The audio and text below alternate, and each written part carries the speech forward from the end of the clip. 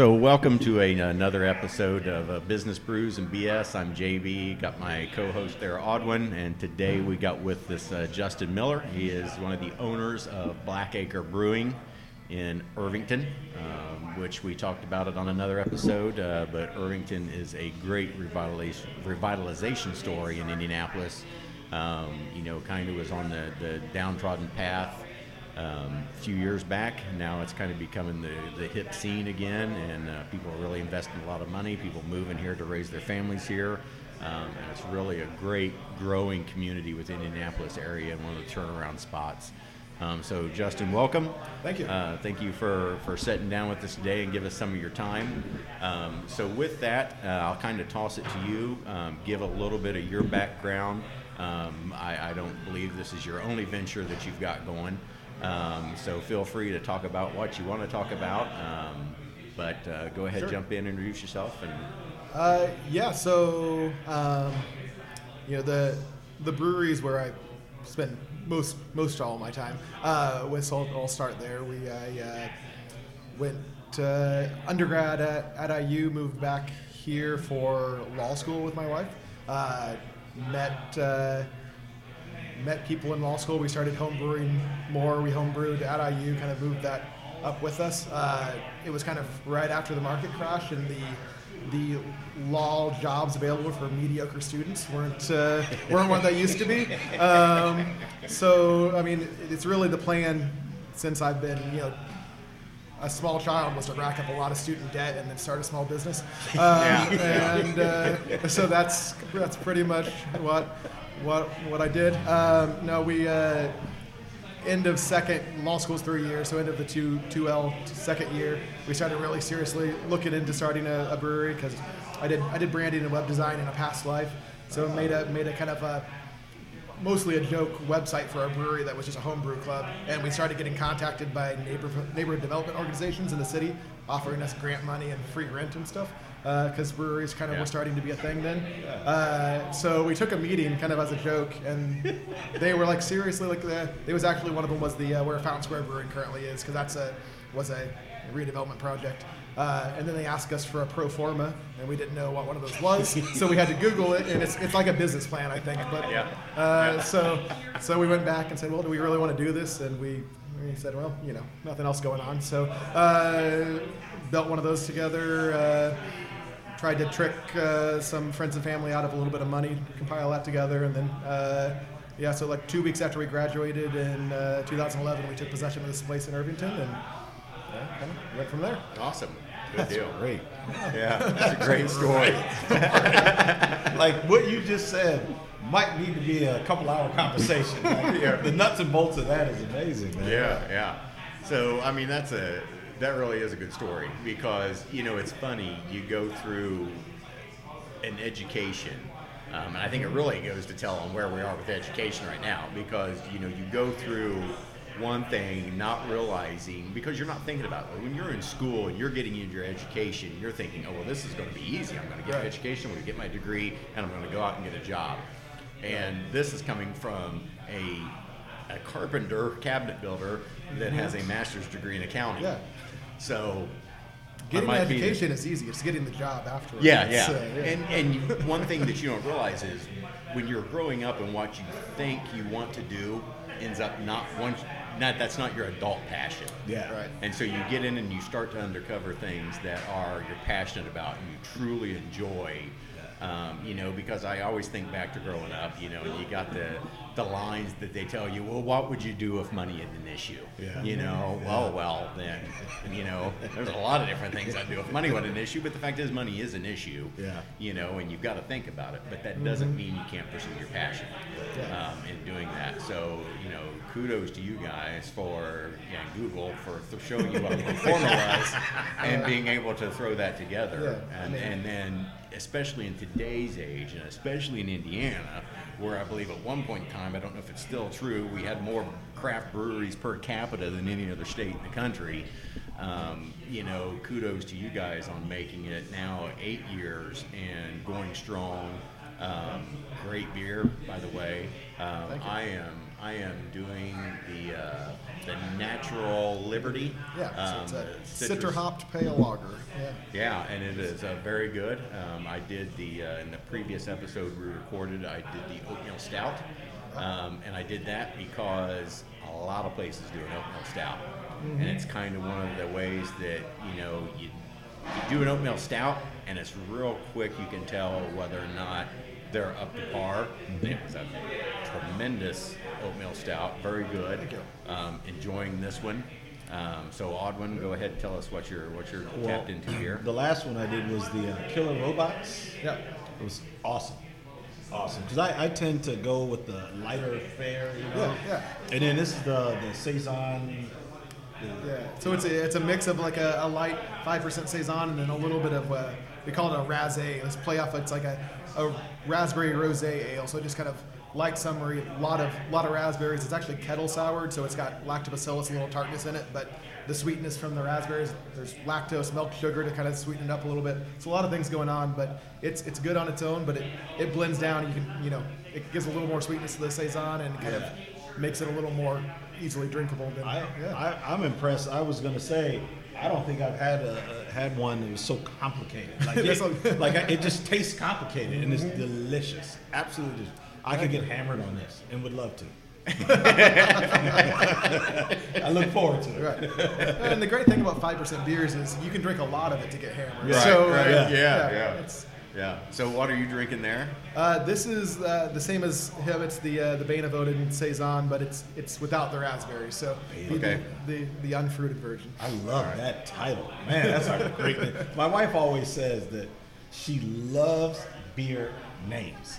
She loves the names. She's like, I would love to have a job to just name beers. She can come in here and do it because after you've done 200 of them, you're done. We a lot of times will just send a keg over, and the opening bartender, we're like, here's the description. There's no name yet. Call it whatever you want. We're done. Especially with trademark issues and everything else, and so many breweries open. You can't call it one that any other.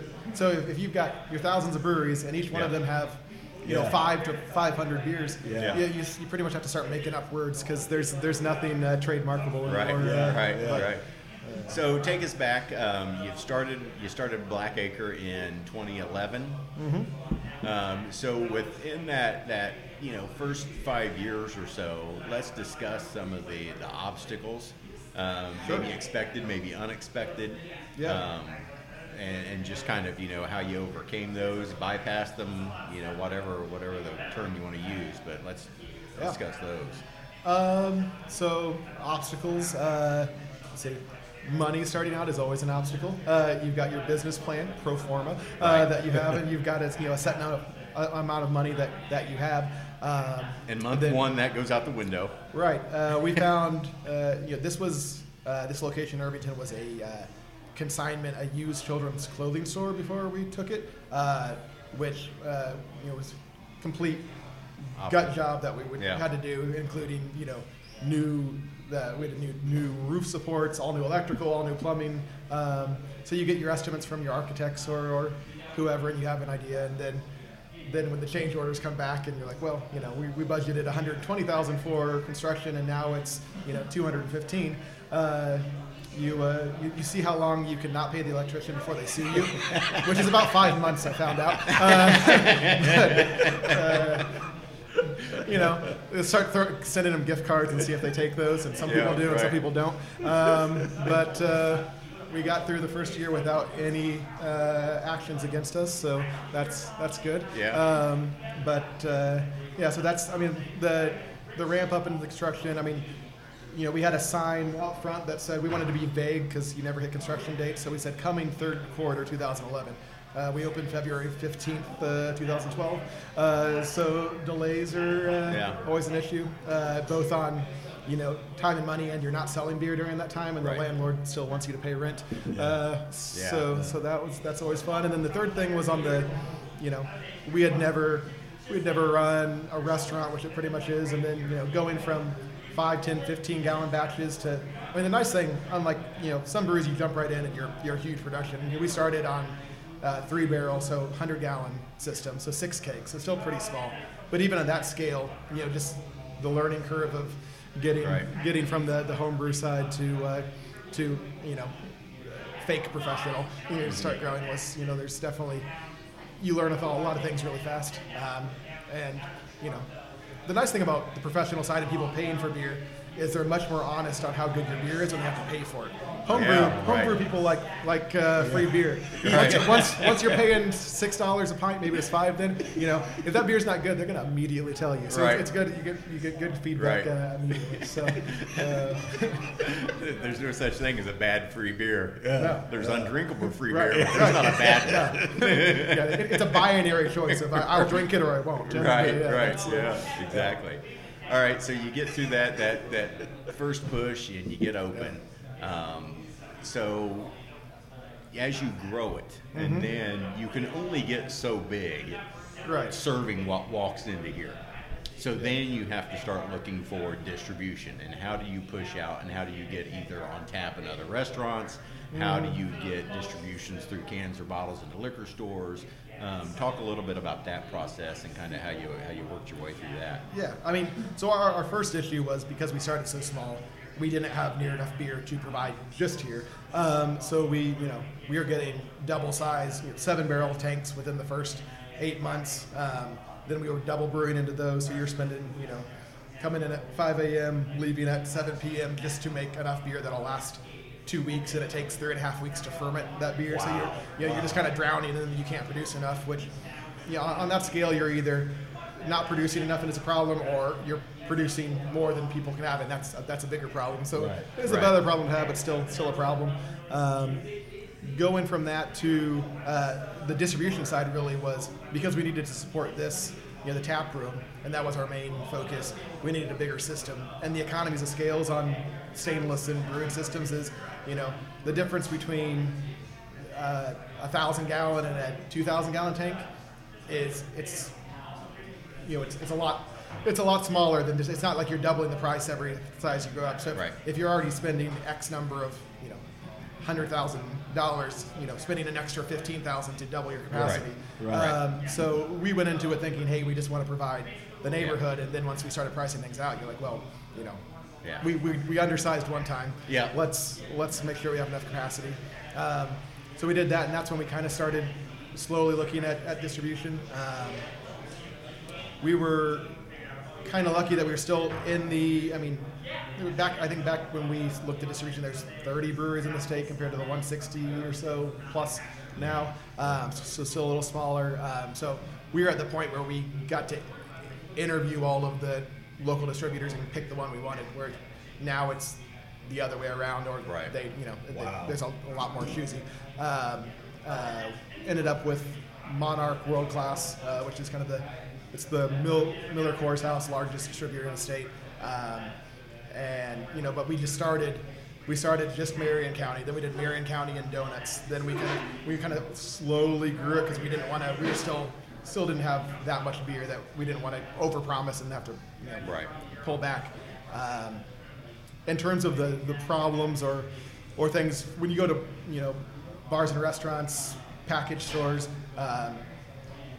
you've got to be a lot more on your game with quality and consistency. Found out, for us, that was mainly on the clarity side, because for me personally, I don't really care if the beer's crystal clear or hazy, or now people want it hazy instead of crystal clear. As long as it tastes good and smells good, I'm good with it. But when you're selling it to accounts, however it is, it needs to be consistently that. You need to have that. When you control the whole means of production all the way to the tap, you have a lot more flexibility. If something comes out wrong, you just pull that to a side, troubleshoot it, put something else on.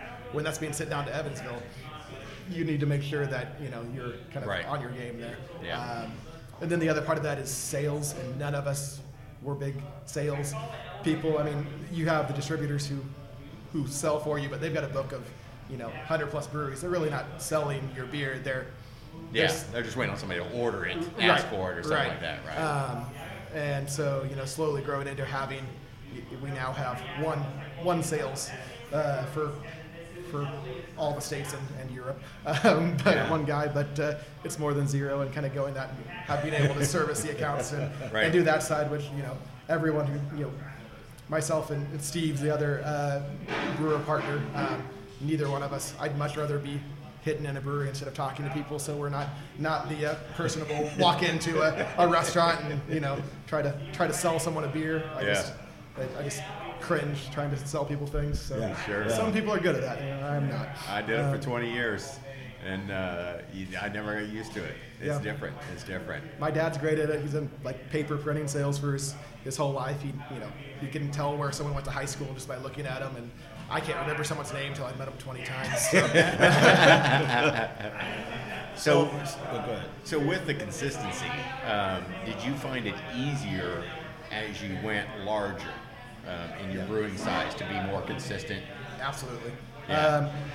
Just on the scale, the better equipment, your larger equipment is generally better equipment because it's more expensive. It's for a larger system. Also, just the things so we'll brew our main beers mostly into 60 barrel tanks, so 31 gallons in a barrel, whatever that math ends up being. But our brew system's a 15 to 20 barrel brew system. So for those beers, we're brewing 4 batches into it. So not only is the process more controlled and better, you're blending. So if your mash temperature is a degree high in one, low in another, something's a little off, that effect of blending into your one vessel gives you that consistency. You can see that even more in some macro beers. You have a PBR or whatever. They could be blending tens to hundreds of batches together, so you're always getting that same thing. Right. That and just glycol, being able to fully crash the tanks. We didn't have jacketed fermenters here. We just had a controlled room for fermentation. Then we did all the crashing in the bright. You don't have the benefit of the geometry of letting that yeast drop as well.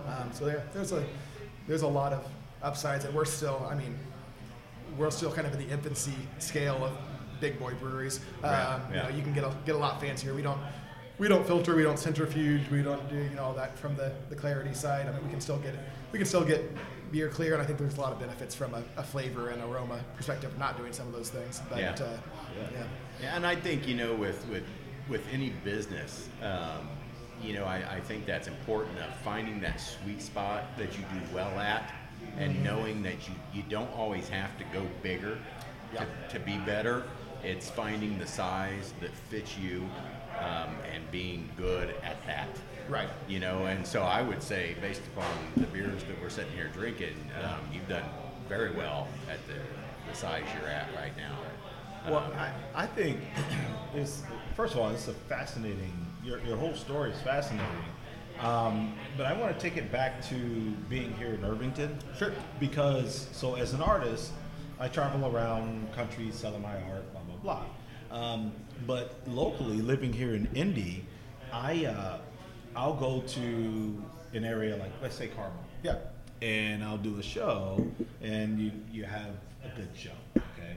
But I do the Irvington Halloween Festival here. Yeah. Bonkers. It's crazy. It's crazy. Now, if I said to one person, where would you make more money as an artist? Carmel or Irvington? Everyone who lives in central Indiana would say Carmel. Double the money in Irvington. A one-day show, in one day I make more than I do in 2 days in Carmel. And so, but the difference is the culture in Irvington, the people in Irvington love Irvington.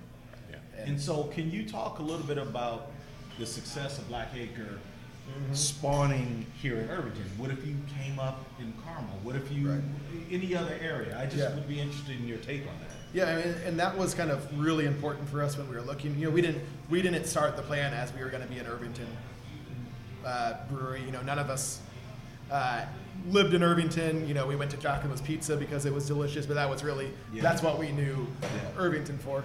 But what we really wanted, we wanted to do our idea. If you're going to be small, right, you're going to have this small system. You got to sell everything by the pint. We like the idea of it's a pre-prohibition style brewery. Back before refrigeration, where all the beers you made were people who could walk or drive there. You're serving your neighborhood, and that's what we wanted to. And to have that, you needed to have a good, tight-knit neighborhood that either was underserved at the time with that, or really wanted that. Because if you go somewhere, you don't want to go somewhere just because the demographics are right and they don't want you there. Right? Exactly. Yeah.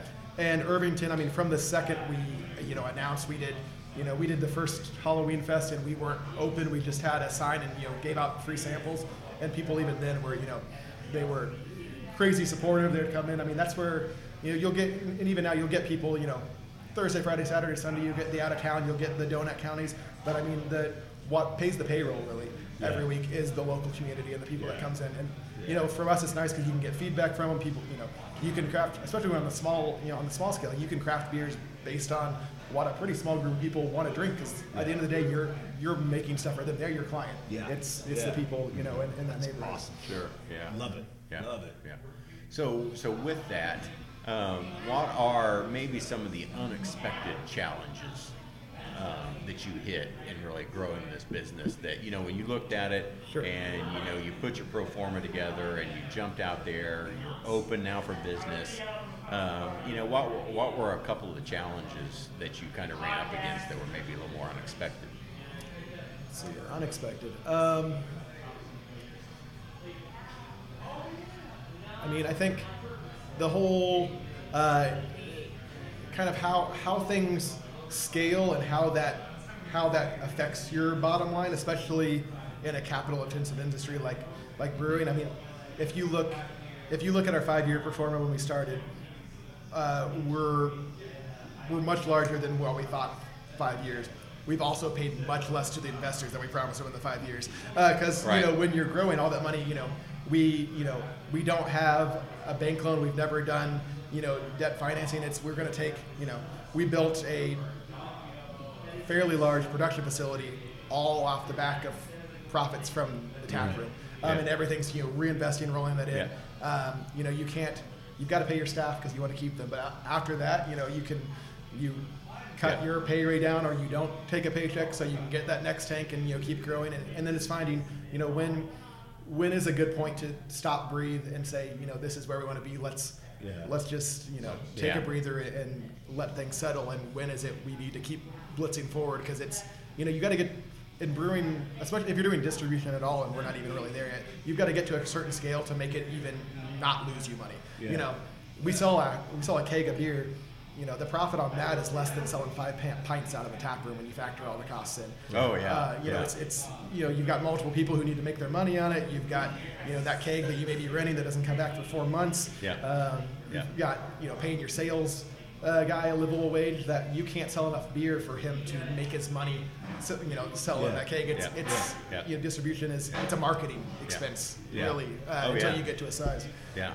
And so the tap room having a successful tap room is really important, because that does for our model. Because it creates the margin that you need to really kind of carry everything else on the back end that you need to grow. Yes. Yeah. And I mean, Indiana, some states you can't do that. You can't.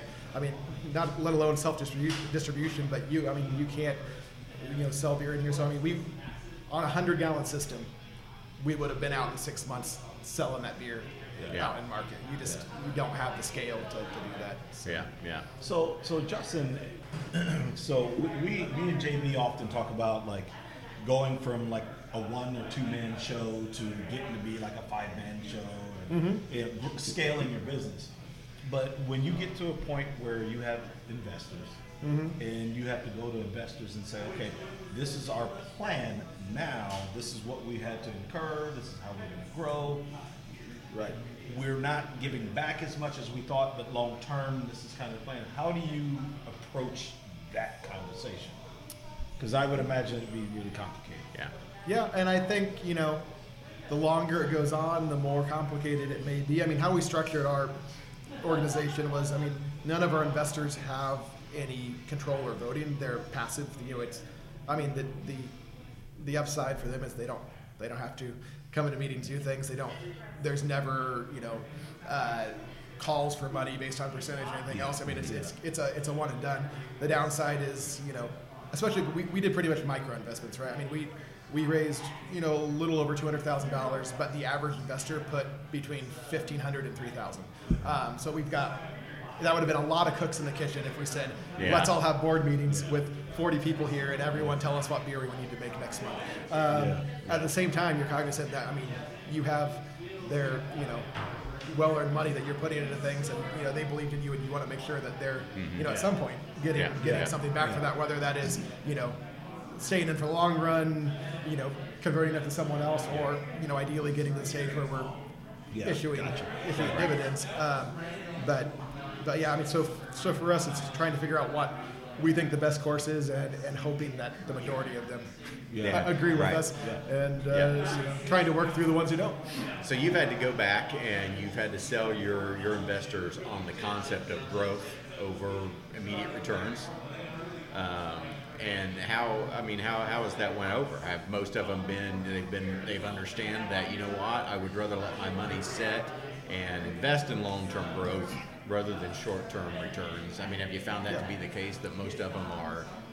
I think so. I mean, when you pitch raising money for something like this, right? And anyone who is a reasonable investor, if you're putting your money in this, you should assume you're burning it in a ceremonial urn, right? And we try to be clear with that.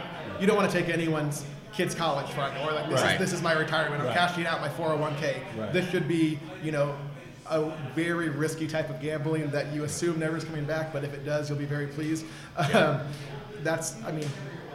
you lose some investors from the beginning that way. That's how you picture it. But really, I mean, you want to be upfront with that. And especially, I didn't have family invest, but other partners did, and no one wants an awkward Thanksgiving.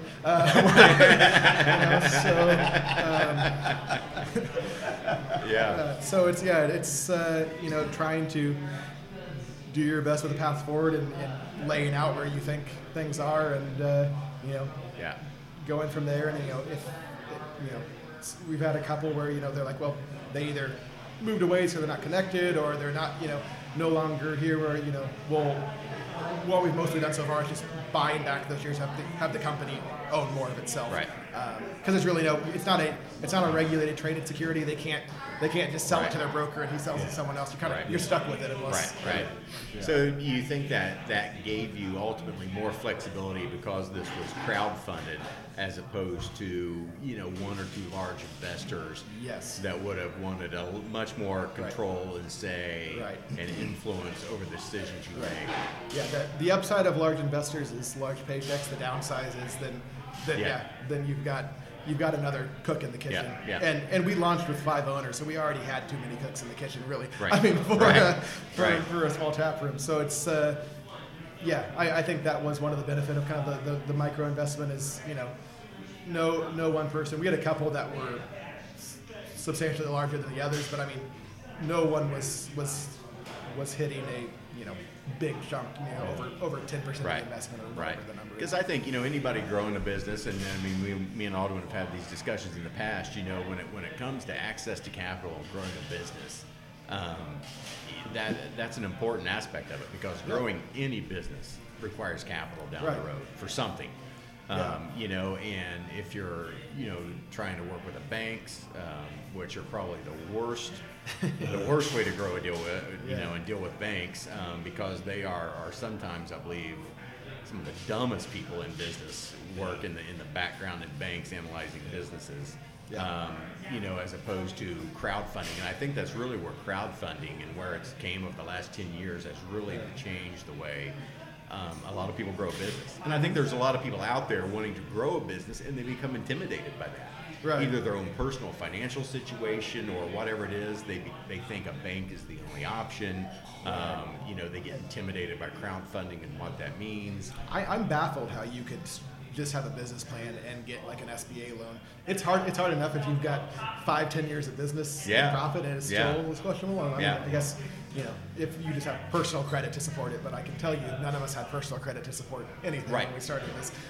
Just boatloads of debt. Well, and I mean, my business, we're going through that right now, because we're in the process of trying to make an acquisition of a larger cabinet company than what we are.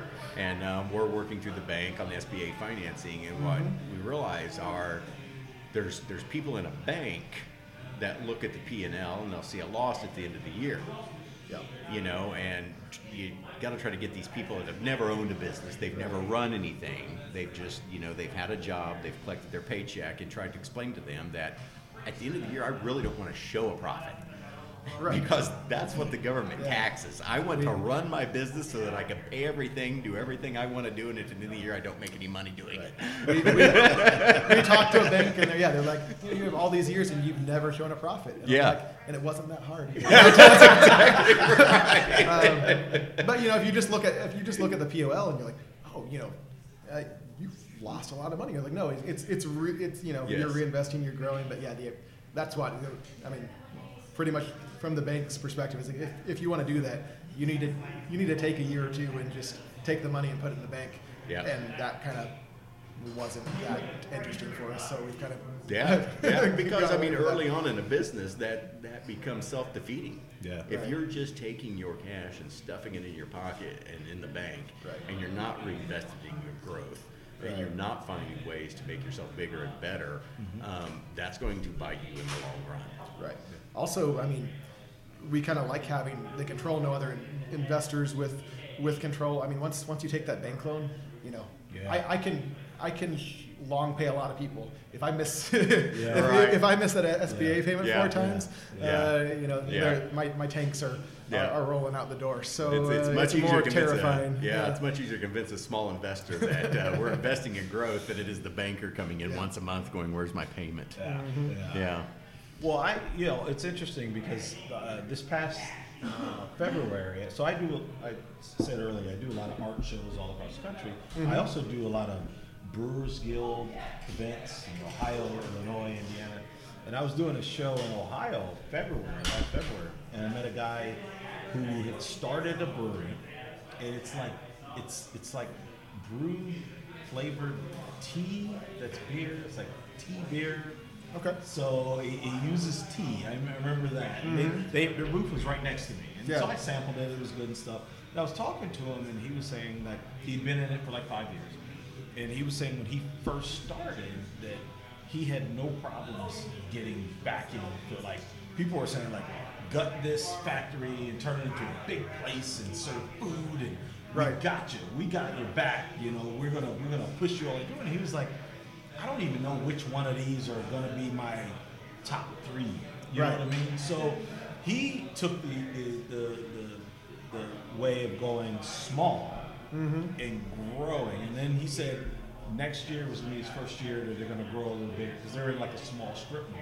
Yeah. So what are your thoughts about what the landscape was when you started versus like right now? Because his thoughts were, at least in Ohio, he was saying in Columbus, that there were a lot of breweries that were not doing as well, and people were falling off, and he was still growing.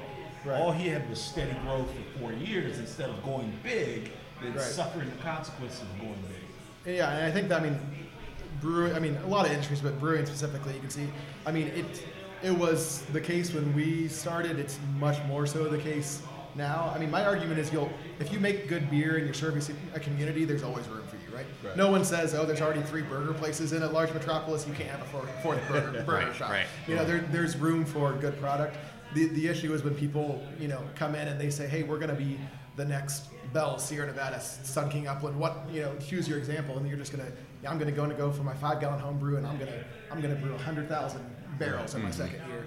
You know, that's setting up a pretty big post for you to try to clear, and there's a lot of things I think people don't factor into that. I mean, I think that starting small, making sure you have a market, and then growing in safe amounts to fill that market. I mean, it's not as flashy, but I think there's, you know, if you look at kind of where the industry has gone, the people that were kind of a little more reserved in their growth, and some grew like crazy, but it was fast and warranted. You know, nothing to say you can't be big fast, but you need to show that there's a market there instead of day one being right. look us up. We need to fill these huge tanks. Yeah, we're going to be Budweiser next week. Right. Yeah, right. Please try our blonde. Yeah. So, but if we look at your growth, I mean, it's a lot of breweries grow. They'll get the state, they'll get distribution in contiguous states to that. Mm-hmm. Yours is a little bit different. It's Indiana, Kentucky, Europe. Little pops in Europe. That was kind of, maybe even kind of a one-off thing. Just BrewDog, which now is a brewery in Ohio. We sold some beer to them because they have pubs. They're huge growth pubs all over Europe. So sold some beer there. Sold beer a couple times in Amsterdam, Netherlands. That's not in our business plan or on the line on it. It's more of a fun thing to see, Untapped reviews in Dutch that you can't understand. Right. You've got to translate the bad ones to know what they say, and the good ones you're just like, it's good. Yeah. But yeah, we're launching Cincinnati the 1st of July. I was kind of adamant that we wouldn't go outside the state. I just felt, I'm not a fan of a regional brewery. I feel like, if you're doing, the person in your backyard's probably making a fresher, better IPA. My sales guy's going to kill me for that. Than the person, 4 states away. Yeah. And that, what are you bringing to the table? If you focus on, Brett aged saisons, then maybe go wide because you're a niche and it's not serving that community. But if you're doing, pretty much regular styles, what makes it that you need to go there? But for us, I mean, these are the markets we've chosen to go to outside of the state. I mean, they're closer to me than South Bend, where we're in the state. So they're still, that beer is just as fresh. We're in a, we can get in 2 hours. You can get to Louisville, you can get to Cincinnati, you can get to these places, service those accounts just as well as you are the area. Yeah. So I don't really want to grow much outside that, but they're large beer drinking markets that I feel like we can serve and still have good fresh products. So that's kind of where we look to go with that. So. And Cincinnati is a good market. Yeah, we're excited to launch it. We're launching it with a fairly new kind of small distributor, kind of the opposite of what we have in Monarch. And for all that, there's good and bad for super large distributors. There's good and bad for the really small ones. But it's a passionate group of craft beer lovers, and we don't need to sell a lot of beer there. We just want to make sure that the experience people have with it is great. Yeah, that's awesome. That's great. Yeah. That's awesome. Yeah, and I think that's important too, because some people get focused on the growth. And they don't have the willpower really to pull back on the reins and say, I'm not going to sacrifice quality to get the growth. Right. So that's very interesting to hear you say that, because I think it's the opposite of the way a lot of people think. A lot of people, would be willing to sacrifice some of the quality to get the growth. And I mean, we're still at the point where, and it's just as much bad as good, that we sell 110% of the beer we make. We have 3 core beers that, we were out of one of them for the whole month of May. We were, we're in and out of things, and now that we're kind of dipping our toe into grocery, they don't really, Meijer or Kroger isn't very receptive when you're like, hey, that spot you have on the shelf, there's none of it for this month. We can't, Again, sales guy would just pretend that didn't happen. So under the rug, but yeah. So I mean, we're still in the position where we can kind of pick where best our beer goes, and it's not like and you can make some maybe suboptimal decisions if you got a cold room stacked full of beer that's going to go bad in 3 months, and you've just got to move it out the door. So talk through a little bit the process of how you look at developing, brewing a new beer style. How do you go about thinking, hey, this is something we want to try? It's becoming popular in the market. However it is. Talk through that a little bit. That's why Steve and I got into this. If you're like new and fun things, that's the best and easiest part of the job, because each of us have a list 6 pages long of pet things that we haven't been able to brew, because you're brewing the same 4 things that are your core beers over and over and over again, which is still fun, but it becomes you're making dog food at that point, right? It's not, that's work. It's a process. It's you hit it every time. You have SOPs that you hit, and you want that quality there. But the creativity, 8 years in, it's no longer a creative process. It is a industrial process. Right. The new things, a lot of fun. We had the kind of benefit of we still had the small 100-gallon system And we try to keep 20, 25 of our own beers on the board. We're a little low right now because we're moving things around. But that gives you the place. I mean, Irvington is our test market, right? So we can brew things 100 gallons at a time, throw it out there, and we'll know pretty quickly if it's a hit or if at least Irvington doesn't right. pay for it. Yeah. It's weird. I mean, even in small neighborhoods, there's kind of weird taste things where some people one beer will do really well. And Natural Liberty that you're drinking, Irvington, it's never really set the world on fire. They love Saucy Intruder as our first main beer, and everyone's kind of stuck with that. Where in market, especially in the summer because it's lighter, it'll go head to head in market, but it won't touch it in the tap room. So, but yeah, you still get that flexibility of we're able to have a lot of beers on, and a lot of times we'll scale something. We'll have 1 year we'll do one small 100-gallon batch. The next year we'll say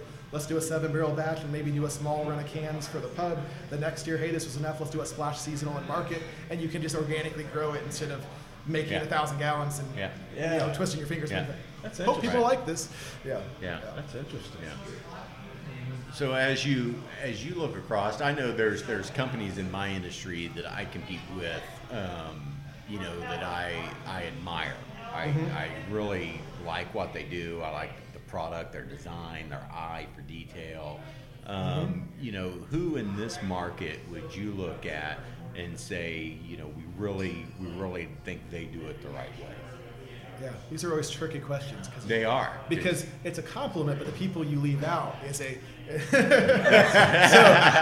gotta carefully wade your way through this. And I'll put the caveat out there from the beer that we've had here. I mean, you're not a step behind it. We've had some places that the beer is very average and good. You're definitely on the above average side with these, so kudos for that.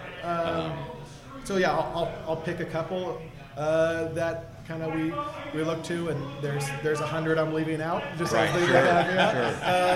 I think on one side, if you look all the way back to the first brew pub in the state and Broad Ripple Brew Pub, and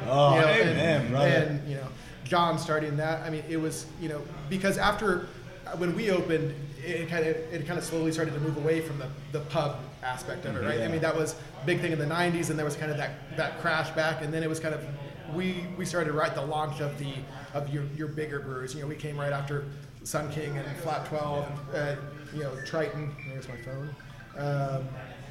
Sales rep. And so going back to just like the quality of service and making sure that the customer experience is there and they come back every time. They might not even want a beer, or they have the same beer every time, but giving that sense of place that you can have people. It's a gathering spot. It's you come here because it's the whole experience of the place, and not just the beer or any one aspect of it. So that's one. I mean, locally here on the QC side and in consistency and quality. I mean, Sun King has a great lab program there. Their beer quality is great across the board. Their sour area is envious of having they keep all their barrels in cold storage, so you can control that and minimize microbiological growth, which I can't hardly fit all my kegs in our cold room, let alone all the barrels we have going. So and I kind of on with that, just not just them, everyone around. What I love is just the sense of community in the brewing industry, which I haven't been in that many industries, so I can't say, but it's not a competitive thing. If you run out of a bag of grain, if you need a yeast off someone, if you have an issue with your canning line, bottler, whatever, you call someone up, they'll bend over backwards to help you. That's cool. We're still less than 7% of the beer market in the state, so it's not a us versus them. I mean, it's getting crowded in the restaurants, and that's not to say there's not friendly competition with those taps, but it's still really if someone's first experience in craft beer, they're not going to say, oh, I don't like X brewery. They're going to say, maybe I don't like craft beer. So it's in your best interest to elevate the whole field, and I think that's been really great with the industry. Yeah, and I agree. I think there's definitely a synergy kind of effect within craft brewing that the more successful craft brewing is, the more successful everybody within craft brewing is, and I think that's Right. where Sun King, it's really kind of interesting to see how they've evolved from being kind of one of the early pioneers in craft brewing in Indiana to now they're kind of the grandfather Right. of the industry. Right. I mean, they're kind of looked upon as the big guy that people look to and stuff like that. But I think that's Breweries very got old interesting. quick, and it's Yeah. crazy how 10 years is a long time in this young Yeah, industry. yeah, absolutely. So- But I think that's interesting for you to say, though, because that is neat to see that, even though it is competitive, you're all competing for the same craft brew dollars, Right. but you understand that the more successful each of you are, the bigger that craft brew dollar becomes. I mean, we can bring a growler into their lab and an extra growler for them to drink, and they'll just say, "Hey, I'm really curious about just run this test, and this test." They'll Yeah. do it, no questions asked, and it's great. So in craft beer, so you're at IU Law, but you're not a scientist, Yeah. and so to learn the different variances of crafting beer, there's a science that goes to it. So what was it like learning all those nuances? Because any business that you start, there are aspects we were talking earlier in the other podcasts about. Learning social media when you're not really a social media person, because Right. if you don't, You you're have left to. out. Yeah. So how has learning the things that you didn't know about brewing beer, how has that affected you, and how has the learning curve, been difficult going through that? Yeah, I mean, really to be a great brewer, you're a microbiologist, you're an engineer, and then there's that creativity, how you define that aspect of it. And I had and maybe a business degree. I took no business classes. I didn't take a single science class at IU. Tested out of math and science and just never took a single course. And not great at the engineering. So I mean the quick answer is the internet's great. But the long answer is you learn through experience, whether that's learning on your own, grabbing a book, looking at a YouTube video, or again reaching out to someone who's been doing it longer and gleaning the wealth of information that's just out there in the community. But yeah, if you start a business with all lawyers, your skill set is pretty defined. Right. We can review a contract, but the field of microbiology was created for beer, pretty much. Louis Pasteur, it was Carlsberg Brewery funded microbiology. So, but yeah, you just kind of on the fly learn things, and you every day, you kind of figure out something else and keep going. So how about this? Here's a question. Somehow I always ask this question, which is interesting. But what are over these years? What's been kind of the oh crap, oh shit moments where you're I wasn't sure if you could curse or not. So Yeah. I always start by editing myself and then I follow up by giving myself the word. But so what's the oh shit moments that you've been like, oh shit, because when you start a business, you're jumping sometimes and you don't know where you're gonna land. Yeah. So what are some moments where you jumped a hurdle and you were like, oh shit, okay, how are we gonna land? Yeah. Let's see. Or boil them down, because I'm sure. Right. Let's see those moments. Kind of some scary ones are when you reinvest in the new system, new facility, you have all that that money, and then it's the hey, we were pretty much glorified home brewing here. This is a real production facility with everything that goes into it. Again, back to not the formal training, anything else. It's oh shit, we have to brew real beer on a real brewery now, and we got to pay back. Yeah. There's now bills that have to be paid. I think that's one side. Another is just from the business aspect as a whole, whether that's on the HR payroll or just budgeting and getting that all going. That's no one dreams about starting a small business to spend hours at QuickBooks at their desk, doing that, and you realize really quickly how much you don't know when you go in there. Whether that's that, that in Excel, and you'll realize you can wring a lot out of Excel when you have to. Yeah. But it wasn't something you thought about going in. You'd make 70 test recipes for things, but no one's making tests. Well, some people probably are, and they're smarter than me, but I'm not making test spreadsheets on how to document X, Y, or Z. So I think that's that was a thing, and then I guess also we never problems such as we're sitting in a room that's 1/3 of the way done, which is our first seating expansion in 8 years, other than the patio, and was just you want to be you want to be conservative as well when you start, but then when you're a year in and it's packed all the time, and you're like, oh shit, those dollars are just coming in and walking out the door. Yeah. And Irvington was kind of still in that spot where it's not really a nightlife destination currently, so people are taking that chance driving out here. Yeah. And if they can't get in, once we expand into the other side and get that going, it's going to take a while to convince people of, yes, there's going to be a seat for you on a Friday or Saturday. Please come back. It's. I'm glad you hit that, because so me and my wife, at the time we were just dating, we'd heard about Giacomo's, and we heard about Black Acre, and so we would come. It took forever for us to kind of come in and comfortably, because it's two of us, right? So it was always so packed, right? That we would have to just leave, right?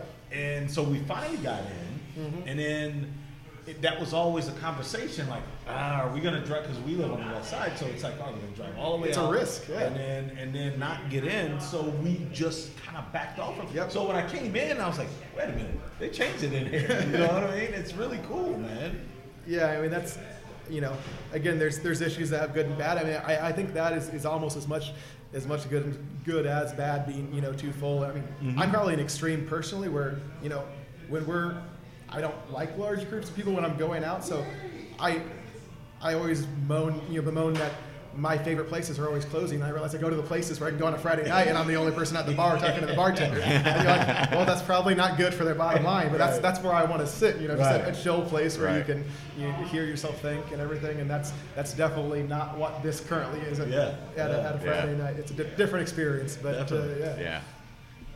It's tremendous. I was bringing up, I was talking about, oh shit moments and things that you have pop up that make you go, okay, we jumped the hurdle, but now we don't know where we're going to land. Yeah. And it's just always fascinating, because every business deals with that at every level, no matter where you are, early, middle, or far beyond.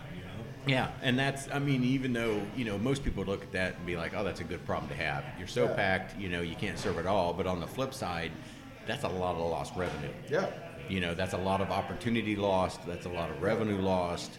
And you could get to a day where now 8 of the 10 people who came in and are coming back, and then you're like, well, it's not, there's an empty table this time. Right. What are those 10 people who would have been happy to have it if they knew it was there? But, it's off their, there's places, Mass Ave, Fountain Square, Robertville, wherever, where there's the same for us. We're like, oh, I really like that place. I'll go there on a Tuesday maybe, but come weekend, it's not even on the list of options. You just leave it off. Well, and it's funny because so my wife and a good friend of hers have this place, and I can't remember the name of it, some cake, I don't know, women's place, something. But they want to go for lunch, and they want to do it on a Saturday. And so they called to get a reservation. August. Before they could get a reservation for lunch on a Saturday. Wow. And it's kind of like, wow, that's kind of a good problem to have. But on the flip side, it's when you lose a customer, and even if it's not because of bad service, bad product, anything, it's just because they couldn't get in. That's dollars you may never get back. Because you had that one, or sometimes you get that one shot, and if you don't get them back, and then kind of with that, we also lose people because we were adamant that no kids when we started. We're all young. No one when you're in your mid to late 20s, unless you already have them, really wants to have kids around. Right. And now you see all of your loyal, adamant millennial customers. Now they're getting kids and they're dropping off. Right? They're not. They can like, well, I maybe get a sitter once a month. They're not in here 3 days a week anymore. And you're like, that's real lost revenue because and there's a balance between you want a haven for people where they can come after work and unwind and not have a screaming baby next to them, but at the same time you don't want to just push people out. So we're still kind of grappling with Yeah. you know what we do there and what's the right. But the good news are those people come back because eventually they're like us and they become empty nesters. The kids move out, and then you look at. I've already done my deal with kids. I don't want to go where there's a bunch of screaming kids. I just got to wait 20 years. And You I'm just good. gotta wait 20 years. It'll all be back around. All right, so let's say there's some young college kids in Campus XYZ right now, and they're making their little batch of brew in their dorm room, and they're thinking, "Wow, I can go put out a GoFundMe. I can start a brewery." Give them a piece of advice that you would throw out there. Sure. I mean, my first, so people come in all the time and say, hey, you know, we're looking at starting. This is kind of close to a model, and you'll pick your brain, ask those questions. The biggest piece kind of sounds snarky, but it's true. It's that if you're going to start it, you really need to have a friend, partner, significant other that can pay for your life for a decently long amount of time. It's you know, at the end of the day, you can be doing everything right, but if you're having to hit that mortgage payment and pay your electric bill and pay for food while doing that and paying your employees, yeah. I mean, people are able to do it, but I couldn't do it. I mean, my wife's a partner in the business. She works full time. She pays for the mortgage. She still does that. You know, definitely primary breadwinner, and it's not a very fun advice. But I mean, we would not be able to do this if my paycheck that every once in a while you pull, Right. you know, Yeah. had to pay for things, and that flexibility that she's you know given me to be able to do this has been great. Yeah. That's great advice. Great real life advice for people to hear. People see the great place. They don't see all the hard work, sweat that goes in. Yeah. I mean, otherwise, I guess it's make your business plan and get your 30 to 40 or whatever you think you can pull, and make sure those numbers are tight, because when that bank account goes down, the first thing that shaves is that's your easiest lever to push, right? You can't, your vendors aren't going down, your payroll's not going down, your COGS are staying the same. It's your Yeah, and that's the we've just having this conversation the other day with a guy that jumping out and starting your own business after being 20 years, having a paycheck, getting paid on a regular basis, and you jump out and you do this. The money's not there. But on the flip side, the one thing I would say to those people are the rewards for being your own boss. Offset money 90% of the time. As long as you can put a roof over your head and get some ramen noodles, it's definitely it'd be really hard to go back. Something we all agree on. And flexibility, and that if you want to take 2.5 weeks off and that you're just going to let things burn for a little bit and nothing's going to happen, but you can do it. If you want to try things, go try Belgian beer and go there and see that. No one in the HR department is saying, well, you have 2 weeks vacation, but you got to split it up in at least 3 segments because we can't really afford to have it. Yeah. And the importance of which we talked about a little bit on the last one was a good team, people that you can delegate to, and getting over that hump, because I know it was for me, I know it was for Audwin, I'm sure it was for you, but getting to that point to where you can trust other people to delegate and realize that if I'm not there, they're still going to do a good job. And that's hard, but once you get there, it's great. Very hard. It's very hard, but once you get there, it is. Yeah. And also just, I get bored easily, so the other great thing about starting your business is you're even in a day, you wear so many different hats, doing so many different type of things. From the overly technical to the boring data entry to physical labor to whatever that it's not like you're not doing the same thing for 8 hours. I couldn't do that, but I couldn't either. No way. So, Justin, we appreciate your time. Thank you for letting us come in and set up here and record. It's a great place. I highly recommend it to anybody. Any listeners are out there that are in Indy or coming through Indy. Stop at Blackacre Brewing in Irvington.